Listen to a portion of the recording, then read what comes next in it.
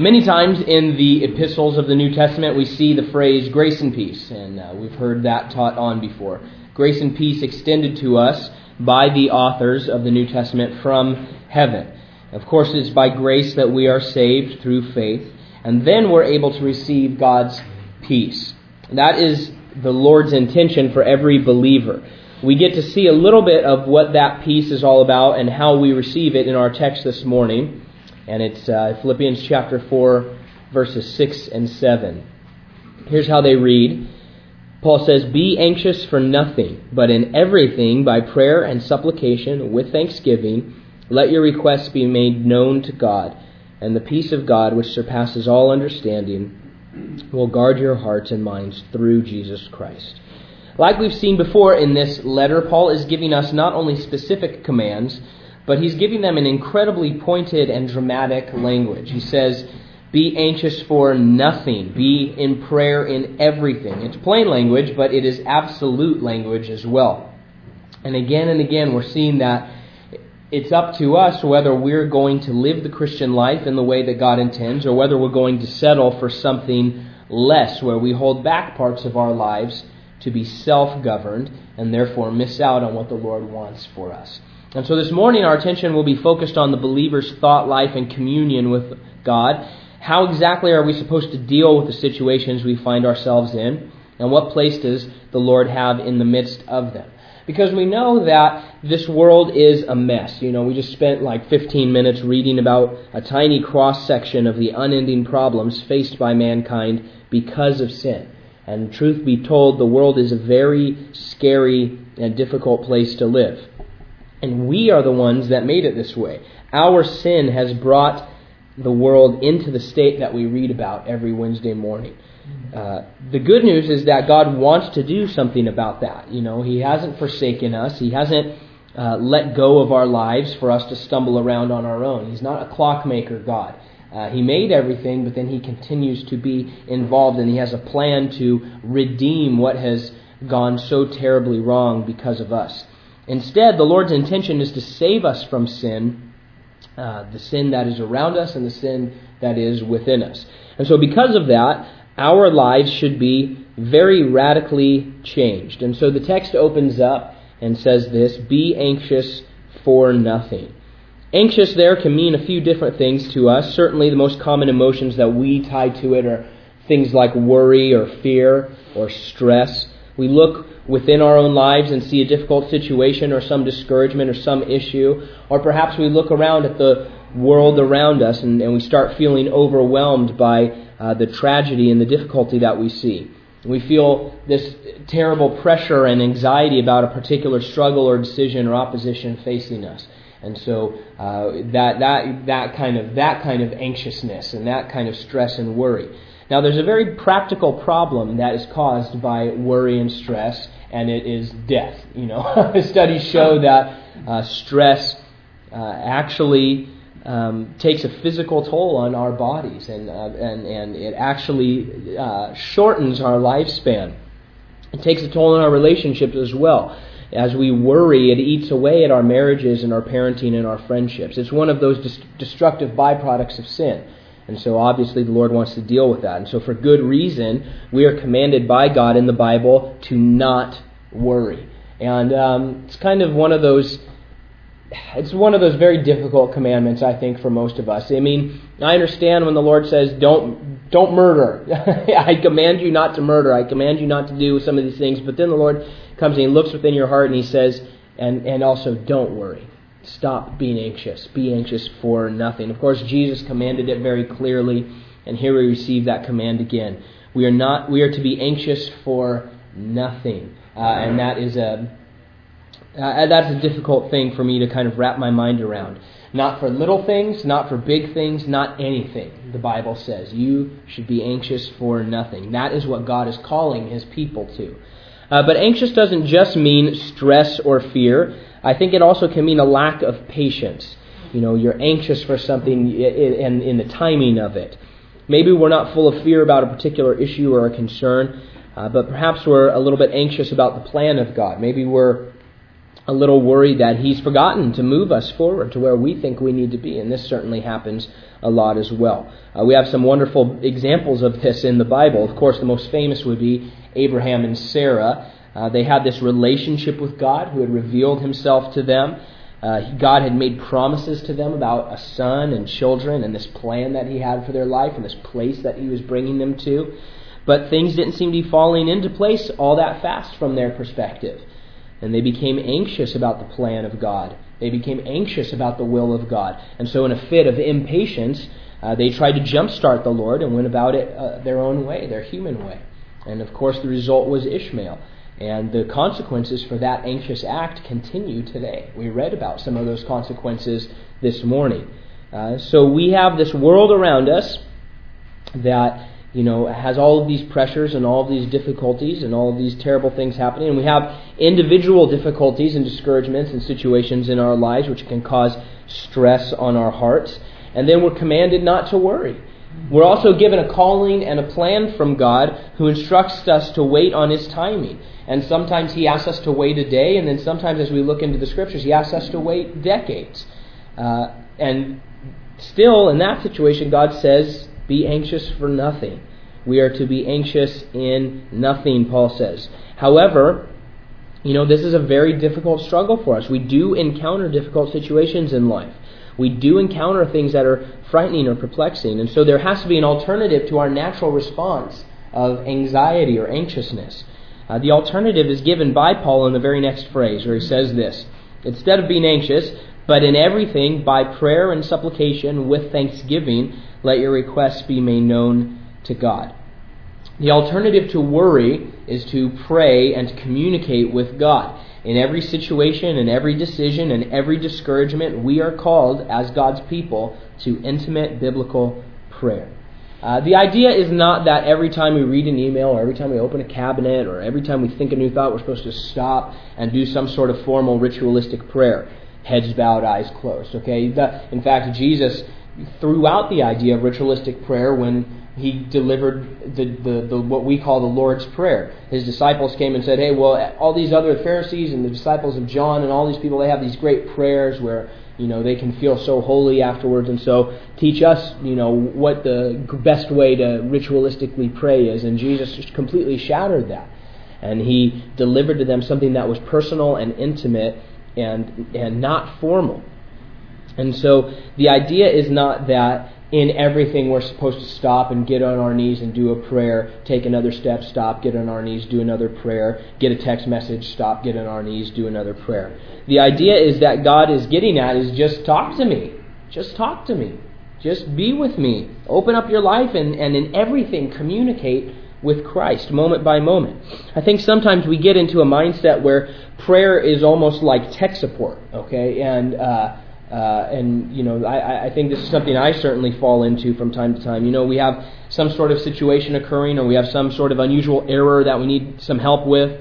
And so it's as if we put in a trouble ticket up into heaven, into the heavenly call center, and we hope that we get the right answer to solve the issue so that our account is the way that we want it to be. And then once it's done, we hang up and go about our regular lives until we need another tech support issue. But prayer isn't like that. That's not how prayer is revealed to us in the Bible. Prayer isn't like that because God, number one, is not a vending machine. And number two, He's not distant from us.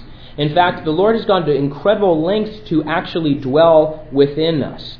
The third person of the Trinity is within His people. I don't know how that works, but the Lord has gone to great lengths to take His omnipotence and place it within us, the third person of the Trinity, the Holy Spirit, saying, yeah, I will, go and do this. I will go and live within the hearts and the lives of the people of the Lord. Paul said in the book of Acts, as he was teaching this, he says, in Him we live and move and have our being. Again, very absolute language, very pointed language. And so we understand that right now, at this very moment, God Almighty is holding together the very atoms of our existence, the atoms of our bodies, by His grace and by His power. And then on top of that, He is actually with us, he says. He's indwelling us and empowering us. Not just through some vague force or through some vague, strength, but as a person A person is with us. Just as, if you're driving down the road with your wife or your family and they're sitting in the seat next to you, they are with you. But even more than that, the Lord says, okay, I'm holding your very atoms together, but then also the third person of the Trinity is somehow living within you, a real person. Not a force, not just some idea, but a real person is within you and with you as you walk through this life. And so when we think about it this way, how could we not continually communicate with God throughout our day, sharing our thoughts and our concerns with our Savior and our Creator? When we look at that and we realize what God has done and realize how He has constructed the relationship between God and man, we should be left thinking, man, how can I not live in this full communion and full abandon to the Lord? Yet this is a struggle that we each face in life because we are imperfect, not perfected yet, and because we have a free will, and because there are these stresses around us that seek to draw us away from the Lord. We sometimes fall into a worried or an anxious thought life, and the reason is because we stop trusting God in those moments. Whether we're doing it willfully or not, we stop trusting Him. We worry because we start thinking of God as distant from us. That He's up outside of the universe somewhere, and He might be, not really mindful of what's happening in my life.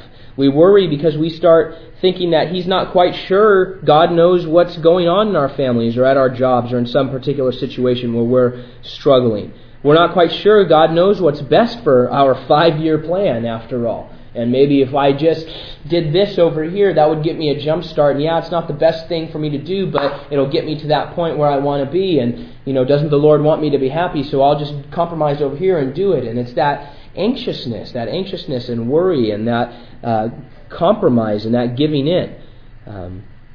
We're not quite sure God is going to respond in time to that service request we've sent in.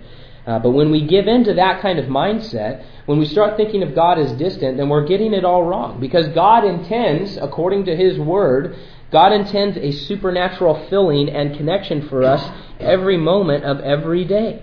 And life isn't meant to be lived with occasional or sporadic contact with Christ.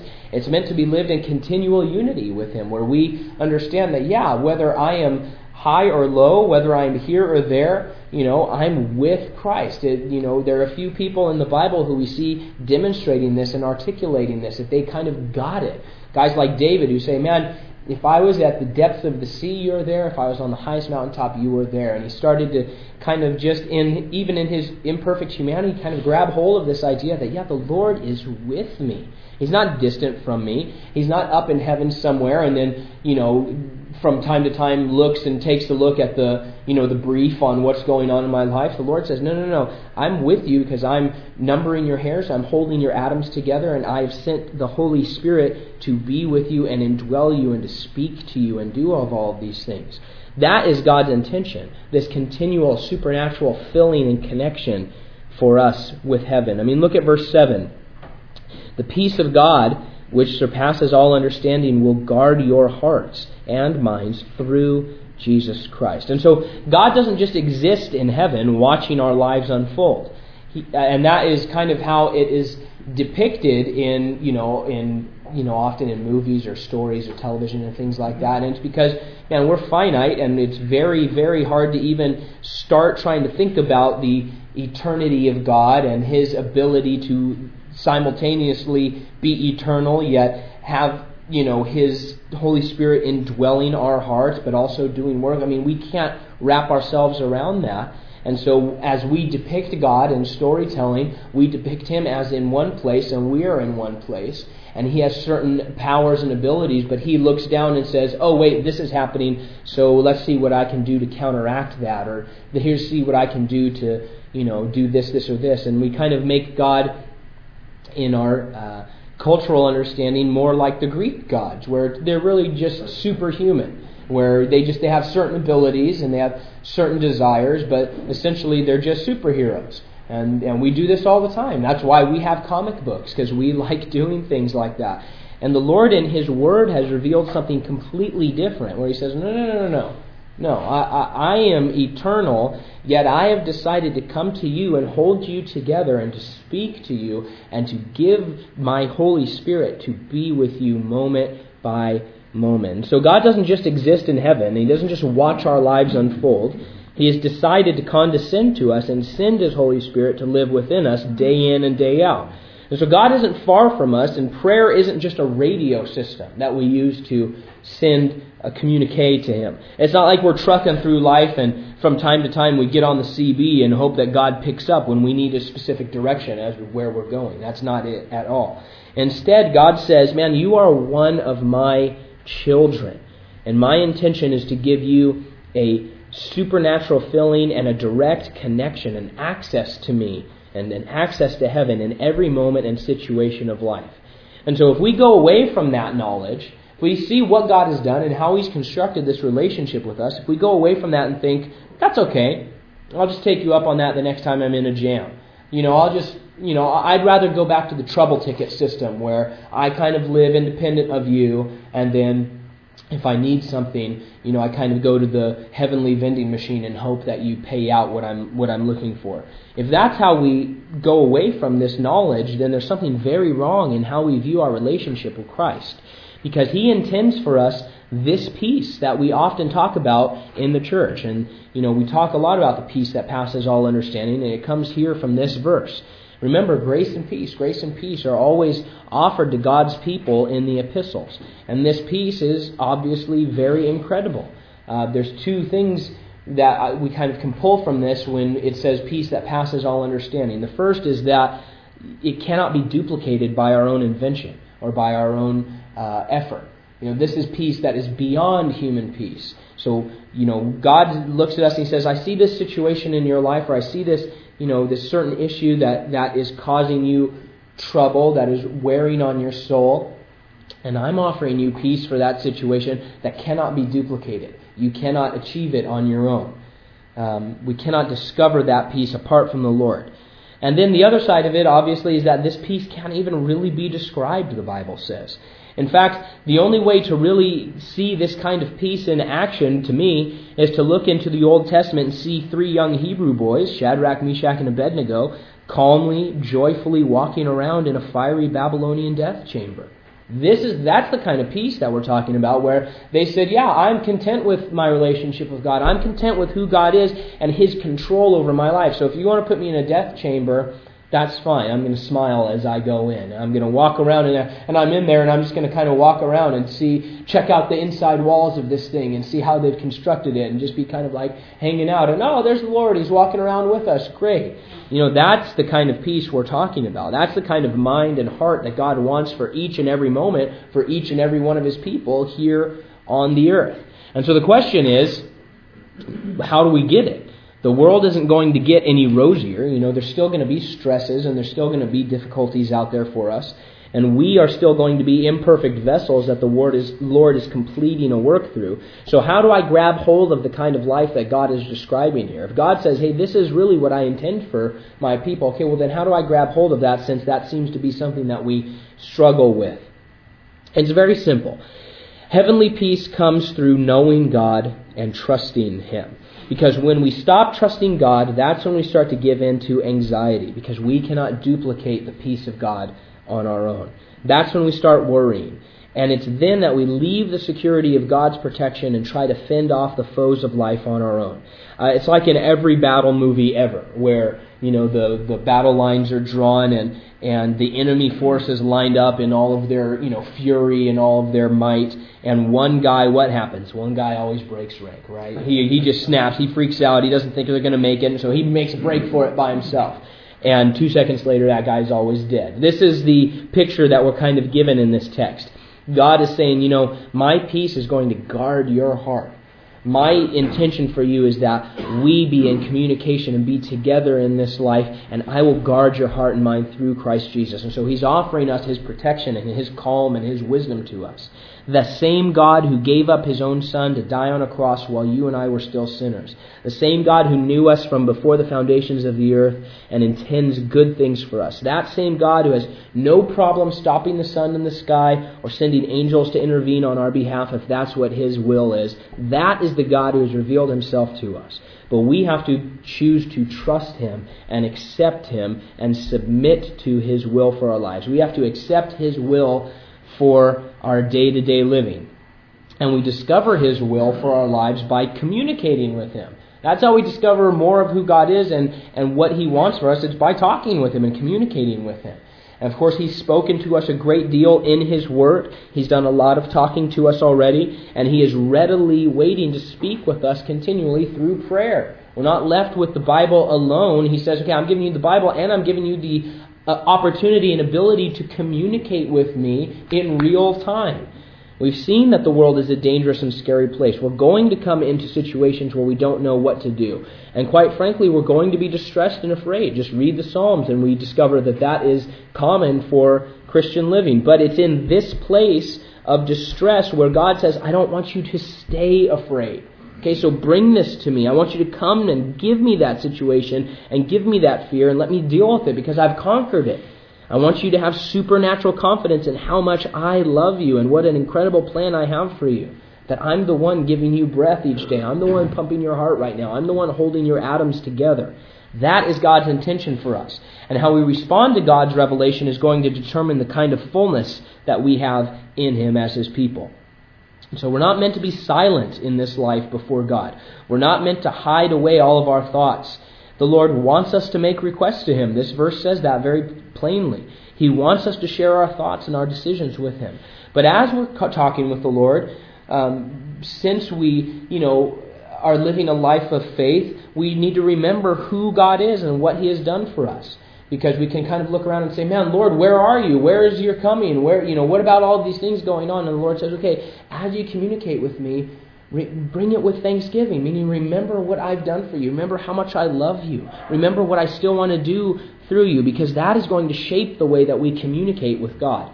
If we understand His greatness and our smallness, if we understand what the Lord gave to save us and how greatly He has pursued your life and my life individually, if we understand that He has specific values and priorities and that He is returning very soon, then of course we're going to have a completely different mindset and a completely different attitude of heart than simply someone in the world who is worried about the economy or some other temporal issue like that. And this is the calling for all of us. Not a select few, not Gold Club member Christians. This is God's intention for each one of His people, that we live life with supernatural filling and an intimate connection to heaven through the Holy Spirit. Not making God a part of our life, but instead living and moving and having our being in Him, fully abandoned to the Lord. And so walking in the Spirit means choosing not to worry about dangers or difficulties or discouragements around us. And instead it means giving those things to God and saying, I trust you. I trust you because I know you. And I know you because I've seen how you've revealed yourself to me in the Word, and I've spent time speaking with you. It means waiting for the Lord to do the good and wonderful things He wants to do in our lives in His timing. It means listening to what the Lord is saying to us today and talking with Him, not holding back and not pretending in our relationship with Christ. It's not always easy, but it is always doable. That is the promise of God. It is within our reach to accomplish these things.